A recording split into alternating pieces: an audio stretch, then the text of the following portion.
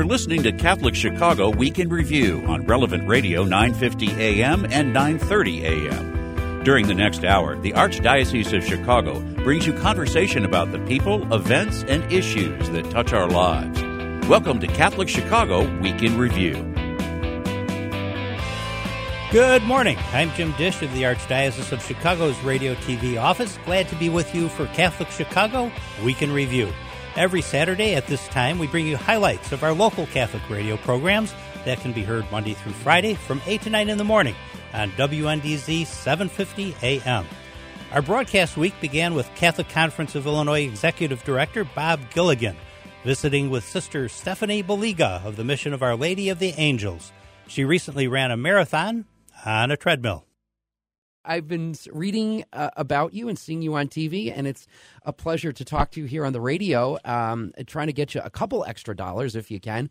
So tell us a little about, and I have to say, I've run a few marathons, and it's tough. But I can't even imagine running one on a treadmill. And so you did it. And tell us a little about your experience of 3 hours and 33 minutes. That's pretty good. That's really good. Yeah, it was exciting. It was kind of a last-minute decision and on a whim, so that made it extra exciting. I didn't really train. Some of life's best decisions are made on a whim, I've found. This was one of the best whim decisions I've ever made. Good for you. So that worked out. Good for you. Good for you. So you set a record, is that the case? Yes, apparently someone already broke it, the world record holder for the treadmill marathon. The only reason I was able to do that is because no one had ever recorded a time before. There you go. So I was the first one to do it. So that's how it happened. And you, more importantly, I think we should talk about this, is that you did it not just to break a world record or you had nothing to do. Yeah. You're a sister at Mission of Our Lady of Angels. And just tell us a little bit about what goes on there. It is a fantastic place if anybody's not familiar with it. Yeah. So we here at Mission of Our Lady of the Angels serve those in West Humboldt Park, which is one of the most challenged areas in Chicago right now, and continues to be extremely challenged during COVID and COVID-related events. We've been serving triple the number of people normal at our food pantries. We've been serving 3,000 families a month at the food pantries we run, so it's been a very intense time of need. Yeah. And then normally we do additional social service outreach to the neighborhood, and most importantly, to try to bring Jesus to those who are in some really difficult circumstances, try to bring some hope and love to those who need it very badly. That's terrific, and that's what the money went to is to help and aid in that mission, which is very well needed and very well put. So you did the marathon, and you had a little bit of surprise at the end. Is that the case? There was a lot of surprises, but the biggest surprise was at the last mile, PJ Weiland, who was the one who was the brains behind all of the IT that you guys saw, if whoever watched it or saw on the news. She had organized with ASICS to bring Dina Castor, who was the bronze medalist in the Olympics, to join me for the last mile on Zoom. It was great. It was incredible. You were a runner in college, though, right? You're not a novice to this. Yes, I've been running since I was 9. So okay. Running is probably my most consistent part of my life. Good for you. In all of my life. For you. Yeah.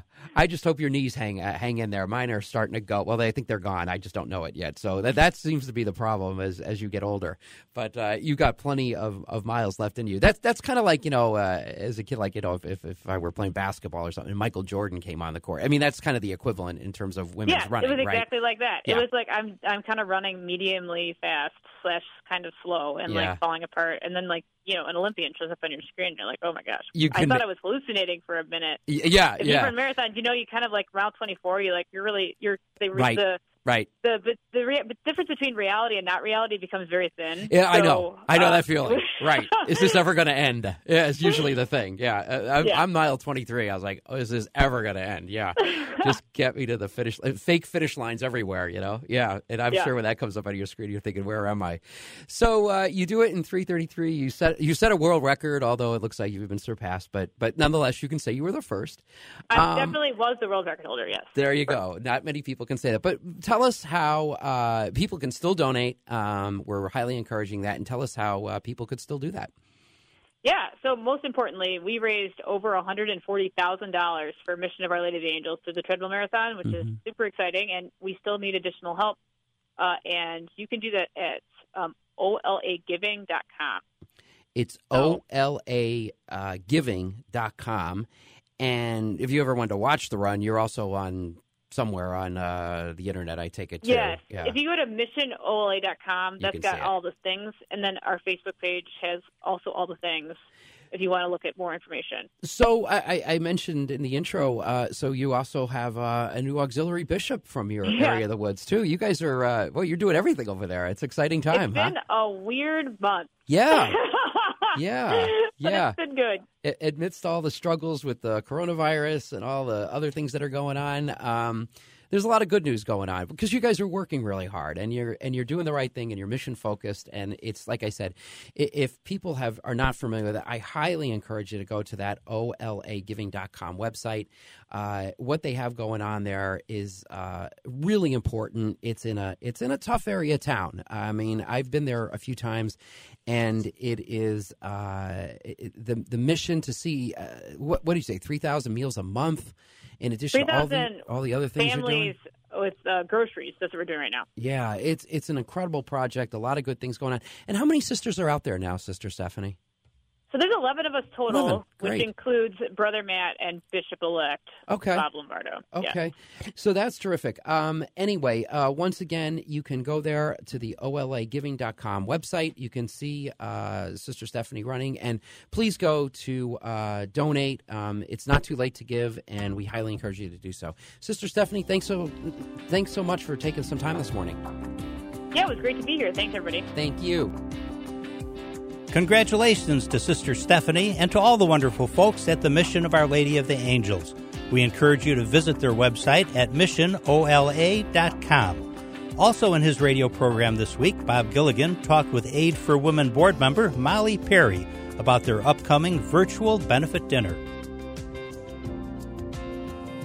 So you have been doing a great job of organizing, as well as everybody on Aid for Women's board, this virtual fundraiser we're doing on October the 7th at 7 p.m. But maybe we should just talk a little bit about what Aid for Women is, what it does, and the event on the 7th. Absolutely. Well, as Sue Barrett, our executive director, recently said to me that just, summed it all up, is our mission is to find the abortion-minded woman and help her to choose life. And it's all about that decision and supporting that woman, all the women that come to us, and to let them know that, abortion doesn't have to be the answer. We're here to walk with you. We can support you along the way. And just all the services that Aid for Women brings to the table. It's counseling, the ultrasounds, even the abortion reversal pill, community referrals, all those things that we can support her with, and to let her know that she doesn't have to choose abortion, that she can choose life. It's a great organization, and it really is kind of where the rubber hits the road in terms of, the Pope and Cardinal Cupich talk a lot about accompanying women and accompanying people on their journeys, and that's exactly what Aid for Women is doing on a daily basis. It's miracles every week, sometimes every day, the experiences that we have helping this organization. And so it's so important to participate with it and help us out a little bit on the fundraiser. Tell us a little about what's going to happen on October 7th. Sure. So we have an annual dinner every year. This will be our 41st, and we're having the live stream virtual event. It's actually a hybrid this year, which is kind of cool. Ben Watson will be with us at the Union League Club. And so he'll be giving his speech live, but we're gonna stream it on Facebook and YouTube. And all you have to do is go to www.aidforwomenlive.com to tune in, and then you'll be directed to the YouTube link or the Facebook link. Ben Watson, amazing man. He is. Super Bowl champ, played for the Patriots, incredible guy, 7 kids. Pro-life, he's an incredible speaker. He's got this incredible movie coming out, Divided Hearts of America. Yep. I saw a rough cut of it. It is such a great movie because he interviews legislators and people in power that have supported abortion laws and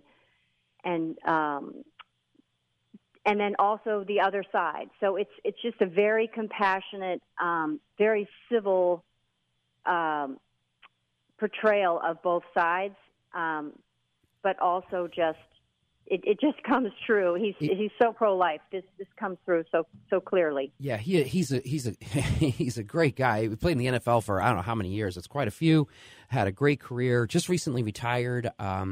He came to our event last year, spoke just off the cuff for 5 minutes, and he's a terrific speaker. And as Molly said, he has the movie coming out, Divided Hearts of America. It's going to be these are game changer type things that change the culture, and just a great speaker. I guarantee you, he's going to be captivate anybody who tunes in that night to look at it. And then, of course, we've engineered the Bears win yesterday in order to do this interview.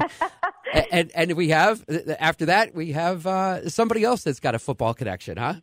Yes, we have Virginia McCaskey, wonderful, wonderful, wonderful woman who has been such an advocate for life her entire life, and her life is just such an inspiration. She is going to be accepting our Defender of Life Award, the Presidium Vitae Award. And Mrs. McCaskey, she's an incredibly humble woman. She really does not accept much recognition in any way. So we were very honored and humbled that she agreed to accept this award. But she just wants to bring attention to saving lives and supporting women and just the whole pro-life cause. So. Yep. Thank God for her. What is she, 97 years young or something? They described it that.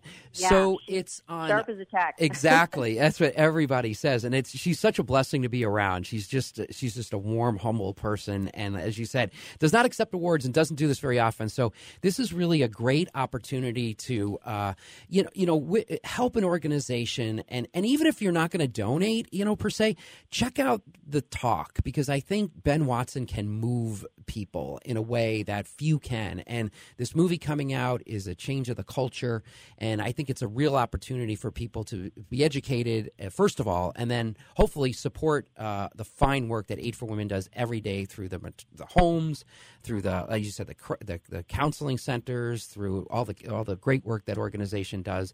And I really think it's going to be a great event on the 7th.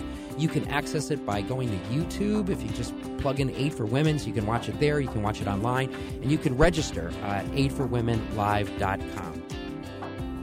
Thanks to Molly Perry for joining Bob Gilligan on the radio this past week. Stick around. We'll be hearing from our friends at Catholic Charities after a short break.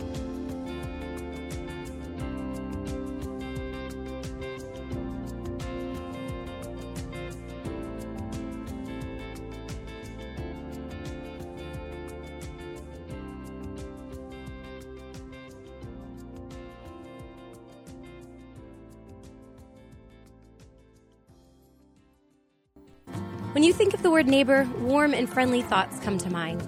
Think of smiles across the yard, positive wishes, and looking out for one another on an ongoing basis. Catholic Charities' Neighbors in Need Fund inspires all of these and much more. We've seen an unprecedented number of requests for assistance this year from people who have never needed help before.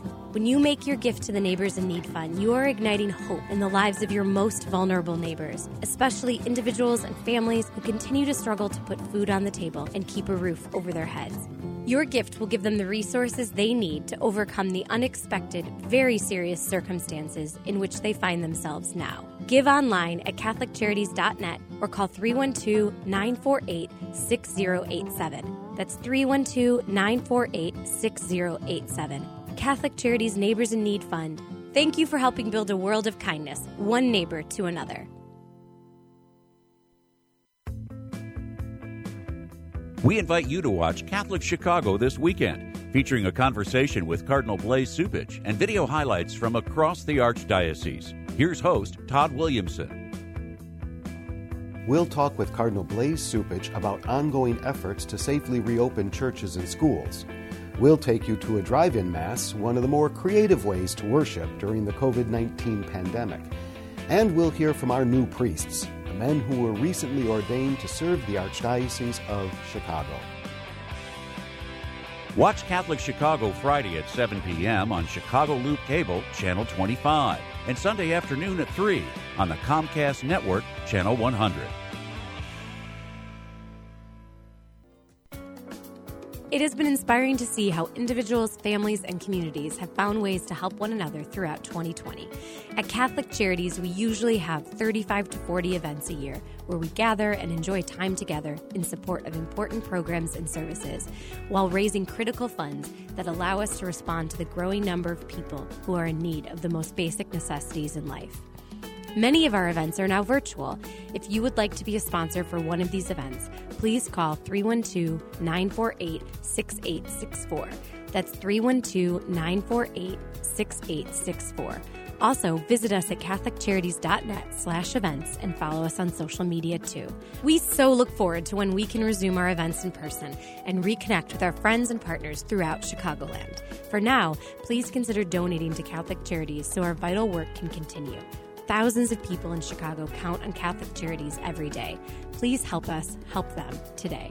Learn more at catholiccharities.net. Catholic Charities After Supper Visions program offers guests of our Tuesday night supper the opportunity to learn the art of photography. These talented guests, who are often experiencing homelessness, are offered disposable digital cameras, and they work with volunteer professional photographers to learn the basics of taking photos. Then the artists go out and capture images on film of anything they find to be beautiful or interesting in the world. Their photos are amazing. Visit AfterSupperVisions.com to learn more about the artists and their artwork. Follow us on Facebook, Twitter, Instagram, and LinkedIn too. At After Supper Visions, we are developing film, talent, and hope. Hi, this is Bob Gilligan, Executive Director of the Catholic Conference of Illinois and current Board Chair of Aid for Women. I'm inviting you to a special event, a virtual fundraiser, on October 7th at 7 p.m. This year's speaker will be Ben Watson, former NFL football player and Super Bowl champion. He's also the executive producer of a recently released film, Divided Hearts of America, a film that he hopes will change the nature of the debate about abortion in America. In addition, this year, we're honored to be presenting an award to Virginia McCaskey, owner of the Chicago Bears. For more information, go to www.aidforwomenlive.com. That's www.aidforwomenlive.com.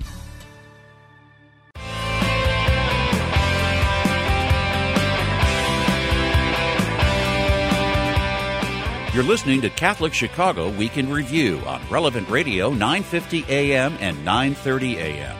Every Saturday from 9 to 10 a.m., the Archdiocese of Chicago presents programming about the people, events, and issues that touch our lives.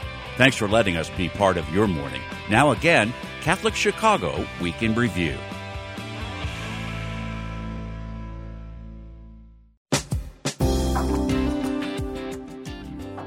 Welcome back to Catholic Chicago Week in Review, a program that brings you highlights of our local Catholic radio programs that can be heard Monday through Friday from 8 to 9 in the morning on WNDZ 750 AM. And here's a reminder that you can also listen to our radio programs live or at your convenience by going to radiotv.archchicago.org. That's radiotv.archchicago.org. And our radio programs are available on your favorite podcast platforms, including Spotify, Apple Podcasts, Google Podcasts, and Anchor, so subscribe today. Next up, Marie Joachim and Bridget Murphy of Catholic Charities talked with Joseph Gluntz Jr. and Carla Gutierrez. They discussed the Lake County Family Self-Sufficiency Program and how funds for these virtual events are especially important this year. Let's take a listen. We have a really exciting show today. We get to talk about two of my personal favorite things. And if my mom's listening, I know she'll be very proud. So they are working with people, helping move them along the path of their life, and wine. So I'm excited that we get to talk about both of these things today. And what's exciting is that this is a fabulous way for our listeners to help Catholic Charities this fall from the comfort of your homes with your families and friends through a virtual celebration. That's right. We are joined by Joseph Gluns Jr., who is president of Louis Gluns Wine, Inc., the wine and beer distribution business that has been serving the Chicago area. See what I did there, Marie? Love it. Since Love it. 1888. That's unbelievable. Joe and his team have been working very hard getting ready for Catholic Charities' 20th annual Divine Affair event in January. Now, this is, as you might imagine, usually a beautiful room full of wine suppliers, and the sense of community is just tremendous among people who make wine, and Joe can talk about that. And all the proceeds from the Divine Affair go to support Catholic Charities' self-sufficiency programs. Absolutely. And we have Carla Gutierrez, who is a program supervisor for Catholic Charities' Family Self-Sufficiency Program in Lake County, and a hero of a social worker for sure. So Catholic Charities has 4 self-sufficiency programs, and all of the proceeds of the Divine Affair benefit this type of service. So the Lake County program that Carla leads assists low-income single parents with dependent children who are really working to break the cycle of poverty. And we're so grateful to Carla for coming on the show to tell us more about the work of her team. So welcome, Joe and Carla. Thank you. Thank you very much. So, Carla, we're going to begin with you. You know, I've heard you give an explanation a couple of times in different spaces about what it is that your program does, and it's so vast and kind of all-encompassing. Can you share with us a little bit about what your program does, what your social workers do, and what your families do, and how that all kind of works together? Absolutely. So I think I could take the entire show telling you everything. Or we could have 6 shows. I know, yeah. Yeah. But to sum it up, we really become a great support system for our clients. So we work with single parents that have a desire to become self-sufficient, and they're in the program for 5 years. And throughout these 5 years, we work towards the goals that they establish at intake. And so as we become part of their journey, we also continue to encourage them to establish a support system, because we realize that that's very important as single parents to have, but also to surround themselves with a type of support system that will get them closer to their goals. And we work with them in different capacities. We use a strengths-based, client-centered, holistic approach when working with our clients, which has been really successful in their ability to get closer towards meeting that goals and ultimately becoming self-sufficient. Carla, can you tell us a little bit about the kinds of needs clients come to you with? I think some of us may take self-sufficiency for granted because we maybe were launched into the world in a way that was covered for us in a way. Can you just talk a little bit about what can destabilize a family or what they're coming to you, what the needs are? Yeah, so, we see definitely single parents that are coming to us, and they're just lost.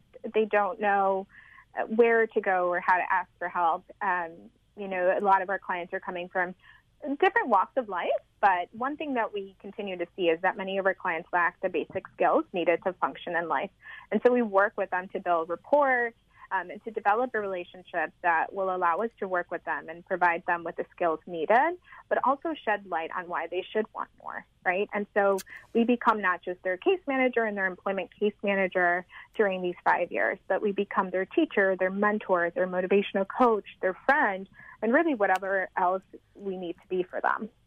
Carla, I love that. And I think, you were just highlighting the support system, right? The importance of having a network of people, whether that's your social worker, your mentor, your friend, or your teacher, kind of building that support system. And we have seen during this pandemic, I think there's been kind of a door that's open for some folks who maybe didn't realize before, right, that support systems are key. They're crucial for all of us. And so I really just love the work that you are all doing. And I also know that, the Latino community has been disproportionately affected by COVID throughout the nation, but particularly throughout Cook and Lake County. And can you share with us maybe a little bit about what you are doing in Lake County, kind of how your work has changed to address this, but also what are some of the resources that you've been able to provide? Absolutely. So in addition to my role as program supervisor, I'm also the president of the Latino Coalition here in Lake County, and I have also as a representation of Catholic Charities, have joined the ACL, which is Asociación Comunitaria Latina. And this is a group of professionals here in Lake County that are coming together to really try and meet the needs of our community and mitigate the health concerns that are coming as a result of that. And I think this has also helped the Family Self-Sufficiency Program because we have, of course, Spanish-speaking clients, Latino clients, Hispanic, as they identify. And so being part of these conversations, being at the table for these committees and coalitions that we join, is then allowing me to bring that information back to my team, which then allows the clients to find out more about different resources that are available in the community. And so it's really important for us as a team to really continue to understand what's out in their community that's available to them, because we know that's going to help our clients tremendously in knowing where to access and actually connecting them versus just referring them. I think that 5 years sounds like a long time to people, but it really allows for that deep support that creates lasting change. Mm-hmm. Can you tell us a little more about that? Sure. So in grad school, I heard that it takes 7 generations to break the cycle of poverty. And so as a collaborative team, our Family Self-Sufficiency Program continues to work hard to make an impact on the lives of the clients that we see, as well as their generations to come.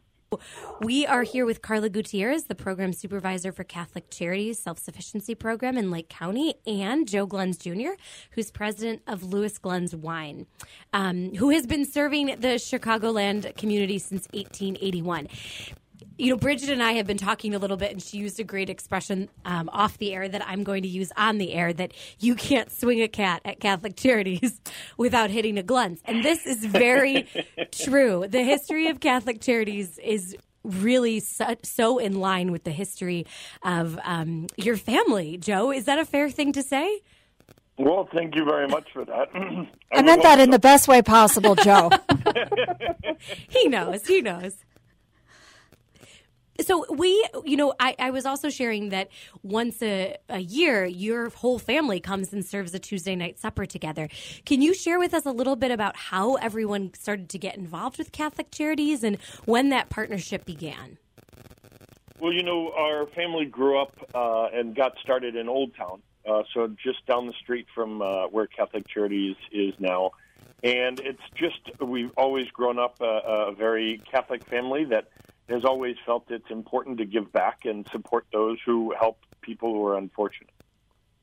And or less fortunate, not unfortunate. So sorry. No. We are so grateful for that. And I think you can see truly just the imprint of your family across Catholic Charities in many different ways, both serving people on the ground and then also doing these really amazing events like what we have coming up.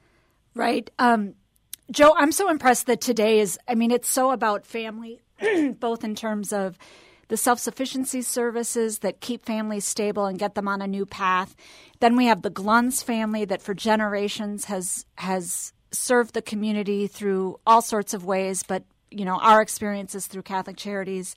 And then last year was my first Divine Affair. I have been at a few other wine tasting events, and the sense of family among the vintners, if that's the right term, you correct me. It is, yeah. Is so striking to me. I mean, there doesn't seem to be a sense of competition. I've never seen there's so many hugs and what do you have and how's this product doing? And it's just sort of amazing. So before we get to what the virtual tasting is going to be like, tell us a little bit about that community.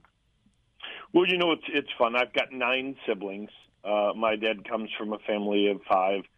There's no shortage, as you guys have mentioned, of Glunses. We all have large families, and they're the center of our life, literally. And Mom always said, it's great to have 9 siblings. You don't need any friends. You've got all your best friends right here in the house, and you're stuck with them. But the great thing is that when you treat people with respect, when you understand everybody's part in the place in getting a household of 12 moving, you kind of then take that out into the world and expect everyone's going to be the same, and you treat them all with the same way. And I think that, in our family business, which is, many generations old, we really treat employees the same way. We treat our suppliers the same way. And when we get together, it's a large family reunion.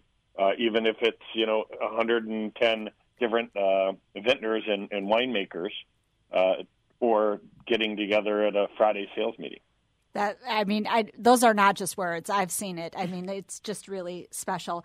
Tell us a little bit about what people can expect from participating in a virtual wine event. How are they going to get the wine? What's it going to look like? Oh, it's really cool. We've hosted these. My dad came up with the idea of hosting house parties to kind of build up and promote the Divine Affair, which is here to be the support system, as Carla had mentioned, to them. So this is their support system. So we need to ask everyone to help and to do that and to spread that word. We really pull in as many of these house parties, which is, at least 12 people, and everybody got together at their house. And we brought 9 different wines in and just had kind of a fun wine education as being a vehicle to have people come in and get interested and maybe have a little looser wallets after a couple of glasses of wine, and then explain what Catholic Charities Self-Sufficiency Program is all about, why they need their support, why they need our support, and then make a little ask, but mention that we've got the Divine Affair coming in January. We're coming into our 20th year, and we get hit with the fabulous coronavirus. And so we have to just pivot and rethink how we're going to do this. So we decided, like everybody, I remember that first week after St. Patrick's Day, the virtual happy hours. Mm-hmm. And it's like, how many happy hours are we going to go to on a Friday night? True. We can go visit our friends in California. Then we can jump down to my family in California. Then let's go visit our friends in Italy, because at 2:30 they're drinking their happy hour. And so we just decided, let's pivot this exact same thing. Everybody's getting the Zoom fatigue. We don't have as much Zoom fatigue when there's a glass of wine in front of you. So we took these wines, and to be safe, we said, let's host these friends, these just complete crazy groups together. We've got groups of all sizes getting together, and we send them or get set up these wine sets with 6 different bottles that are in 2-ounce bottles, meant for tasting for one person. And usually everybody jumps up in a couple. They can share them. If they don't taste or drink wine like my wife and I do, then you definitely want to have your own. Otherwise, I never taste Chardonnay. Oh.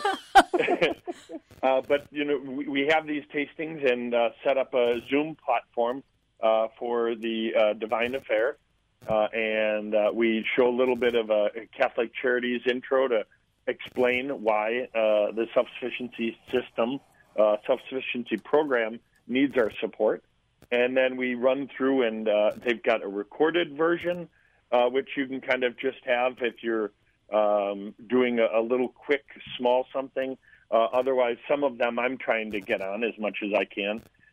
Kristen, as soon as we came up, Kristen is my wife, as soon as we came up with this plan, she's like, now, you are not going to be at every one of these. We're going to be loaded all the time.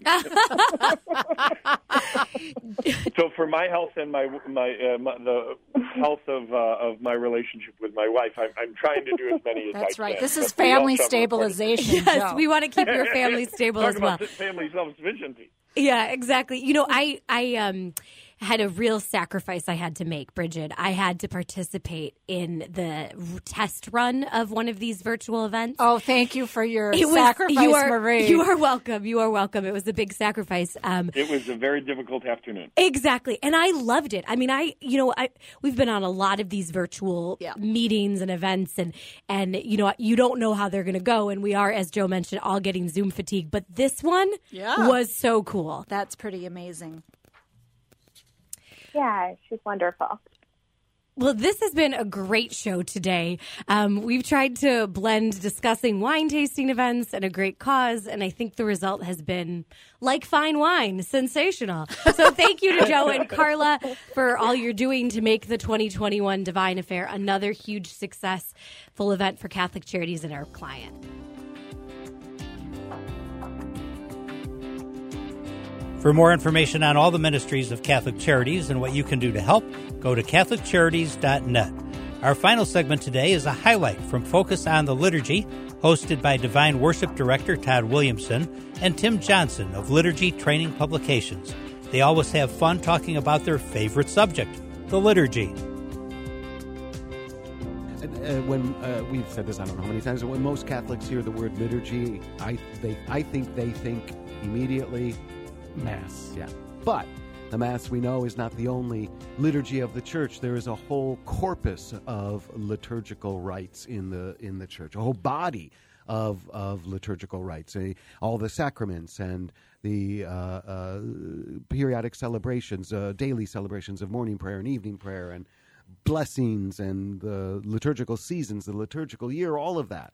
Oh, don't forget Christian initiation, all the minor rites, all the wonderful things that sometimes we forget because they're sometimes quickly celebrated in a parish. But yeah, all those wonderful things, and we've all, of course, seen baptisms and confirmations, so we're familiar with those particular liturgies. So we take we take a look at the individual rites or the seasons, and we just unpack them and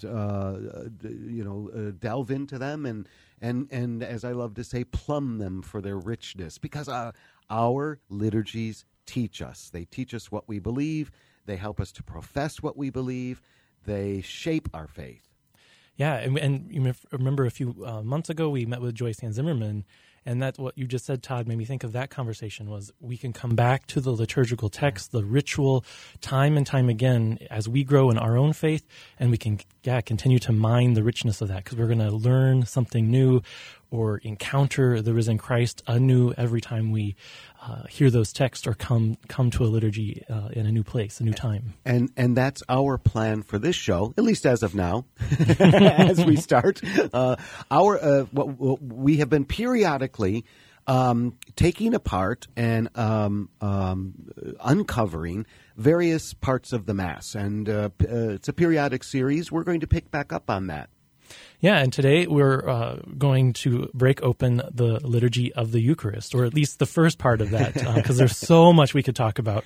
And we finished in our last episode, really, we finished with the Liturgy of the Word, where we finished, I guess, with the Creed and the prayers of the faithful, which leads us right into the preparation of the gifts, the offertory, and the Liturgy of the Eucharist. And it's just, it's a means, we've done this before, but it's just a means of taking the various parts of the Mass and really kind of looking at why we do what we do. Yeah, kind of scratching the surface, answering some of the questions that come up that we hear. I know certainly Todd's heard in the worship office, and I've heard in my previous work and in my current work. People are just curious. Why do we do what we do? Yep. Why does the priest wash his hands? Yeah, I get that a lot. Exactly. Yeah. What are those? Why do we cross ourselves on the forehead, the lips, and the heart? I mean, all of those. And remember why? Because nothing is unimportant in liturgy. Liturgy is its own language. It speaks its own language. Yeah, that ritual language, it made me think of and I think I've shared this on the show before, my professor, Father Kevin Seesoltz, used to talk about, because we are people, the incarnation, we embody the ritual. We do it. So it isn't just it's not just saying things. Yeah, and it's not just a play act sort of thing, but we embody the prayer itself. And so the signing of the lips isn't just something that, the Vatican said we're supposed to do this. Like, it's not that kind of thing, but it's... We pray with our bodies. Yeah, it's remembering holy words come out of our mouths. And postures. All of that. Gestures that we make. When we sit, when we kneel, we're praying with our bodies. Yeah, I mean, we're body persons. That's what Father Kevin used to say. Yeah. And that's one of the things I love about our tradition is the physicality of how we pray. Yeah. And not just with our bodies, but with the signs and the symbols that we use, the tangible, the tactile things that are part of our tradition. Oil, incense, ash, candles, bread, wine, all of that. Yeah, everything. I was working on something recently, and I was actually for Ash Wednesday and Palm Sunday, like some connected things, and I was thinking even about the palms. The very practical things of the fresh palms we wave, and then the dried palms we bring back to be burned. And so all of the real tangible things. We're that we very do. Earthy people. We are. We really... We embody our prayer in the midst of a creation that God made good, and that is what He uses to encounter us. Right. It's in the liturgy. That's the place. Yeah. The idea of revealing oneself, God's self, through creation. I mean, that brings me back to St. Francis, of course, who saw God in so many things, in the presence of all things. But yeah, that's where God reveals God's self is in these tangibles. In the I don't know if it's in the new translation, but in the previous translation of the blessing of the water, these sacramental signs. Yes, that image I always come back to. It's very, for me at least, a very concrete, natural, visual thing is what comes to my mind. Yep. That water, that oil. God uses the very things of His own creation: water, oil, fire, and what we say, we believe, is that through those He encounters us. We encounter God the Father in the risen Christ through the power of the Holy Spirit in every liturgy we celebrate, and in every part of the liturgy. Right, so it's not that one part of the liturgy is more important than the other part, right? And I'll be honest, I think many Catholics think that about what we're going to talk about today. Oh, liturgy of the Eucharist, that's the really important part of the Mass. They're all important, and we encounter the living Christ. We are in communion with Christ in every part of the liturgy. Yeah, and we saw that in this series, right? Mm-hmm. It begins just in this series, just as a reminder to the listeners, we began with the introductory rites. That's where God gathers us into the body of Christ. Mm-hmm. That's where God gathers us together, and it's not just individual gathering. It's not just individual Christians gathering. It's the church gathering, the church which is the body of Christ. I mean, even in our gathering, we encounter Him. Right, and we talked about this before on the show, that fourfold presence of Christ in that gathering. As God gathers us in those introductory rites, we become the presence of Christ, right. The body of Christ, the bodily presence. That's how we know. That's how you're visible to me, by your bodily presence. Exactly. That's how I know you're in the room with me. I see your body and know that you are present to me. Well, it's the same thing with the bodily presence of Christ when we gather as the church. And that is the visible sign of the presence of Christ in the world. So whether you're at St. Rita, St. Matthew, St. Bartholomew, wherever you're at, when you've gathered as body of Christ, you become a visible sign of the risen Christ within your community to witness the love, the mercy, compassion of God. Like, that's a profound thing to think about. Oh my gosh, yeah. Like, what Todd was saying is Christ is present throughout the whole liturgy, not just in the consecration. Because I certainly have encountered folks that just think, well, it's just about the body and blood of Christ. And that is the crux. That's the most unique, the most powerful, the most, the premier encounter with Christ is in the Eucharist. But it doesn't stand on its own. Right. It's within the context of the body gathered. And then, as we talked about, I think it was last month, we enter into a dialogue. Yep. The body of Christ enters into a dialogue with the Father. And that begins it begins with the opening prayer. But then after the opening prayer, the introductory rites end, and we go into the liturgy of the Word. And through the liturgy of the Word, as St. John Paul II said, it is a dialogue between God and His people, and Christ proclaims the gospel. So that's what we were talking about last month, and all of it sets us up for the liturgy of the Eucharist, but they are as important. Yeah, it's again bringing back the analogy of like a family gathering. When you gather for a meal, whether it be Thanksgiving or Christmas, for example, there's always the storytelling. People are gathering, they're talking, and they share their story, and then you usually sit down to eat. We do that as a Christian people, and that dialogue is we're in conversation, not only with past and the history, but how that lives out and is made present in this time. And that is really a beautiful thing to reflect on, because you're right, that narrative, that story, as we come to know who we are as a people of God that have gathered, we're drawn to the Eucharistic table to once again profess and to proclaim our unity, our communion, if you will, in this body. In this body which has gathered to offer the prayer of Christ. Yeah. And so in the liturgy of the Word, we that dialogue deepens, right? It's when the scriptures are read in the church, God Himself speaks to His people, and the people respond. And so it's a give and a take. It's a back and a forth. We don't just sit there passively listening. We actually enter into that conversation, and all of that. And we said last month at the end of the Liturgy of the Word, as this dialogue begins, we respond to God with the simple words, "I believe." Right, exactly. I believe in God the Father, who just spoke to us in the Scriptures. I believe in Jesus Christ, His only Son, who just proclaimed the gospel. I believe in the Holy Spirit, who has pulled us, called us together and unites us as one. All of that. That's the most appropriate response in that dialogue, in that conversation. And because of that belief and that faith and what we have heard and proclaimed at that moment, that's when we are then able to move into the prayers.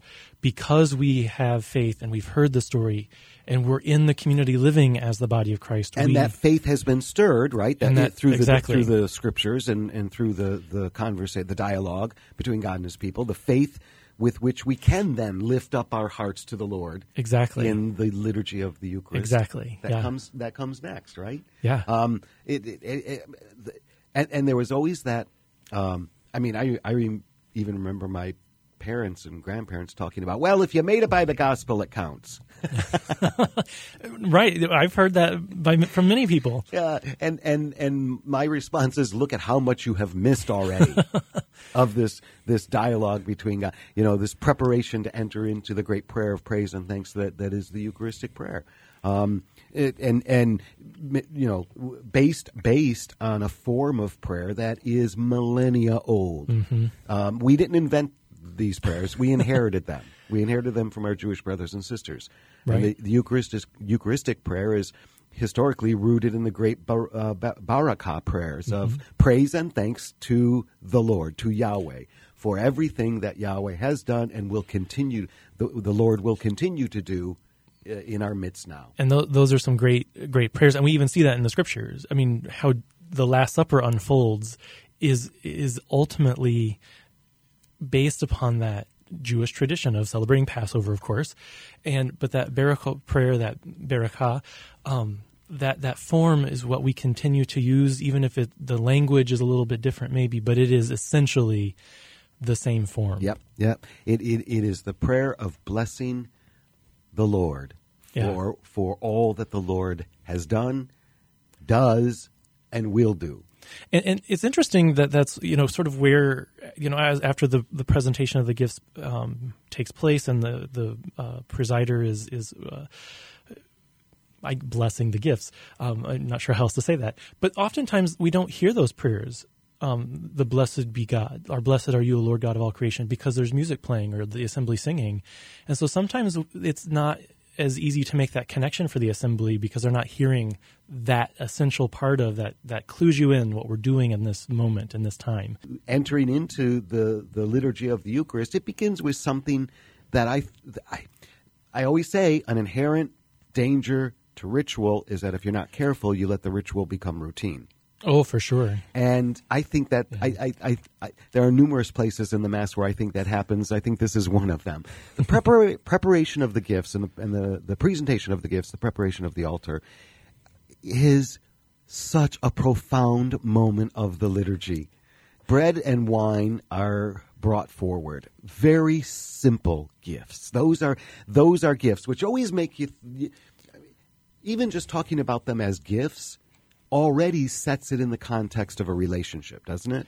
Oh, yes. A gift is given by one person to another. Gifts are offered from one person to another. That's the nature of gift, and that's the words that the ritual uses. And Timothy, just during the break, the Missal itself, I love this line in the Missal at the beginning of the liturgy of the Eucharist. It says, "It is desirable that the faithful express their participation." Notice it doesn't say that some of the faithful express their part. It says the faithful, gathered there as the body of Christ, express their participation by making an offering, bringing forward bread and wine for the celebration of the Eucharist, and perhaps other gifts to relieve the needs of the church and of the poor. That's what it says about the preparation of the gifts. There's a ton there. There is a ton there, and I think we can get into some of where this even comes from, but that is amazing. The first word that actually catches me before even offering is participation. Yes, because it definitely goes back to much of what we've talked about previously, but that this is a very tangible way that we show our active, full, conscious participation in the Eucharistic liturgy. I'm going to push it even further. Yeah. I think it is the premier way that we show our active conscious, our full active conscious participation in the liturgy. I think it is the premier way that we do it, because we do what Christ himself did. And the reason we do what Christ did is because we've been baptized in his image. And yes. And as the body, yeah. we do what Christ has always done in his earthly life, what he continues to do through all eternity, what he will do in the completeness of the kingdom of God. Pour out himself completely in faith and trust to the Father. I don't necessarily disagree with you at all. What I would challenge both of us on is I don't think that's what the assembly thinks is going on at all, right? No, I don't think I think so they either. think offering is the collection. Which is part of this. Interesting, yeah. Which obviously is part of this, right? The missal said, right. Some of the faithful bring forward bread and wine, and perhaps other gifts, yes. to relieve the needs of the church and the poor. Notice it doesn't say money. Exactly. So that makes me think then, to interpret some of this, to think back to the history of why gifts were brought forward in the first place. And we don't do this so much today, but in the Eucharistic liturgy in the early church, people were bringing the bread they made. And wine that they made. They were bringing the physical labor that they put into the work of cultivating the land. That was part of the offering. It was the symbol of the offering of themselves completely for this community. And the beautiful idea of what you shared earlier of giving gift. It isn't just offering something to God, but I share what I have with the whole, just as God did. God shared for all, even though the text says for many, but that's another part of our conversation. But that's what we're doing here, even though symbolically we're not bringing bread anymore, like ourselves. Right, like I'm not bringing right. it from my home. But that procession of gifts with bread, wine, and I've been in many churches across the country on Sunday mornings who bring box cereal, canned foods, and they place them around the foot of the sanctuary because that will go to their food pantry, Yep. or it's going to go to I've the seen local that as food well. pantry. Which is a great expression of what the missal says. Exactly. It doesn't say financial, although that's necessary, right? But Right, it says gifts to relieve the needs of the church and to relieve the needs of the poor. I mean, think about in the Acts of the Apostles. I think it's where Yes, this it is. But Chapter 2. Chapter 2, exactly. I know where you're going. But that whole They laid their gifts at the feet of the apostles. They laid their belongings at the feet of the apostles. Exactly. And I was going to add to that, remember the importance that the Christian community took or the care they took of the widowed and the orphaned. The idea of that continues today, whether it be a particular widow or orphan, but the whole body of Christ, the poor, the marginalized, everybody that's involved. The well-off. The well-off. And the well-off have a responsibility. And I know care this for is other challenging, members of the body. right? And we're challenged by that, I think, in our current culture and climate. But the liturgy and what Jesus does for us on the cross and models for us is we give for the other, for the sake of the other. This is why I love St. Augustine's rule, because it's really based upon the Acts of the Apostles, that all things are held in common, and that no one within the Christian community cares for the Christian community. And beyond. Yes, and beyond. That's what's important. Yes. And beyond. And I think in this little ritual that maybe every Sunday we, sitting in our pew, we're singing our song as the gifts are coming forward. We just our forget. check, Right. getting Maybe we're reading the bulletin. Yeah. Like we're not really invested in what we're doing. Yeah. And I think I heard Father Ed Foley once talk about this in terms of what we need to be doing as part of, whether it be as we're singing, I don't want to put words in his mouth, but that we too are preparing to present ourselves at the altar. That's what we're doing. Oh my gosh, yes. It's the preparation of the gifts. And we're going to get to this in just a minute because most people think of just the gifts as the Eucharistic bread, the hosts, and the wine that are brought forward. Yeah. And that's not the case, obviously, because the Roman Missal even says, and other gifts, right? So that whole. So I mean, just for the listeners, so when they place their envelope in the basket, that to see that as an action of self-giving. Exactly. Yes, and it's an action that helps even the practicality of keeping the lights on. But it's also the work that the church does to feed those in your local community. Yeah. To make sure that I cannot tell you how many times I've been in a parish office, or at least in the parish that I grew up. I mean, I grew up in a very poor area of Missouri. How often somebody would knock on the door and just say, "I can't buy formula for my new infant." That's what the church does with what you're putting in the collection. Right. And that is so essential. And to see that not as an obligation, right, or to see that not as look how good I am to support the church, right? It's to see it as this is my responsibility as a baptized member of the body of Christ. Yeah, and that because of the love that I have been filled with, it's pouring out so that I might serve other. Yeah, just as Christ did on the cross. I mean, that's really what this is. Yes. It's connected to that. Yes. It can't be. Oh my gosh, it's none of it is unconnected from that. Right. It can't be. Otherwise, we aren't. Well, maybe this is a stretch, but then we're not living the Christian life. In some ways, maybe that's a little dramatic, but it's we're always not living the Christian life fully. Fully. That's right. Like we're challenged. I'm challenged along with our listeners just as much because I'm not great at this always. Right. It's not the crumpled up $1 bill that you give. Just say, okay, I gave. It's the idea of I give what I can. Right. And sometimes I give even when I can't. I mean, that's that. All of that is part of this. And it's. We said earlier, the bread and the wine, those are very simple gifts. Mm-hmm. I mean, it's bread that is literally just ground wheat and water. Yes, very simple. It's literally the blood of the grape. Mm-hmm. Just pressed grapes. That's how simple they are. Yeah. And all of it comes from, as we said earlier at the first start, from God's creation. Yeah. Right? And that's what we will hear. And you reflect, and that's reflected in the text. Yeah. So the prayers of blessing you made mention. I absolutely love these. I just, oh my gosh. And yes, on Sunday we might not hear them because there is a chant, a song that might be being sung as the gifts are brought forward.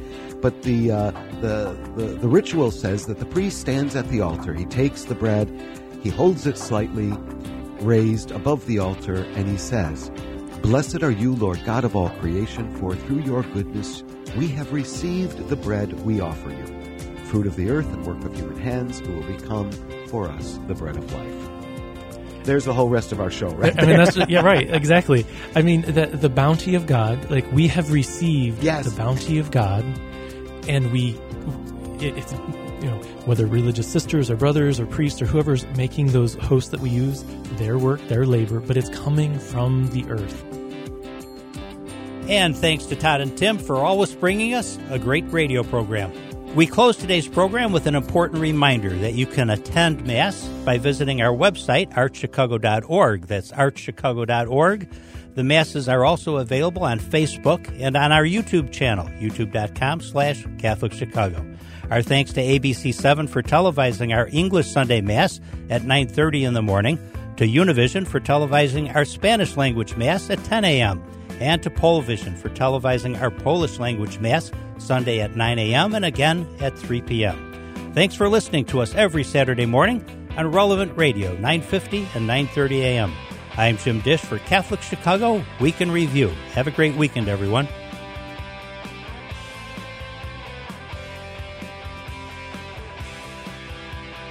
Join us every Saturday morning for Catholic Chicago Week in Review.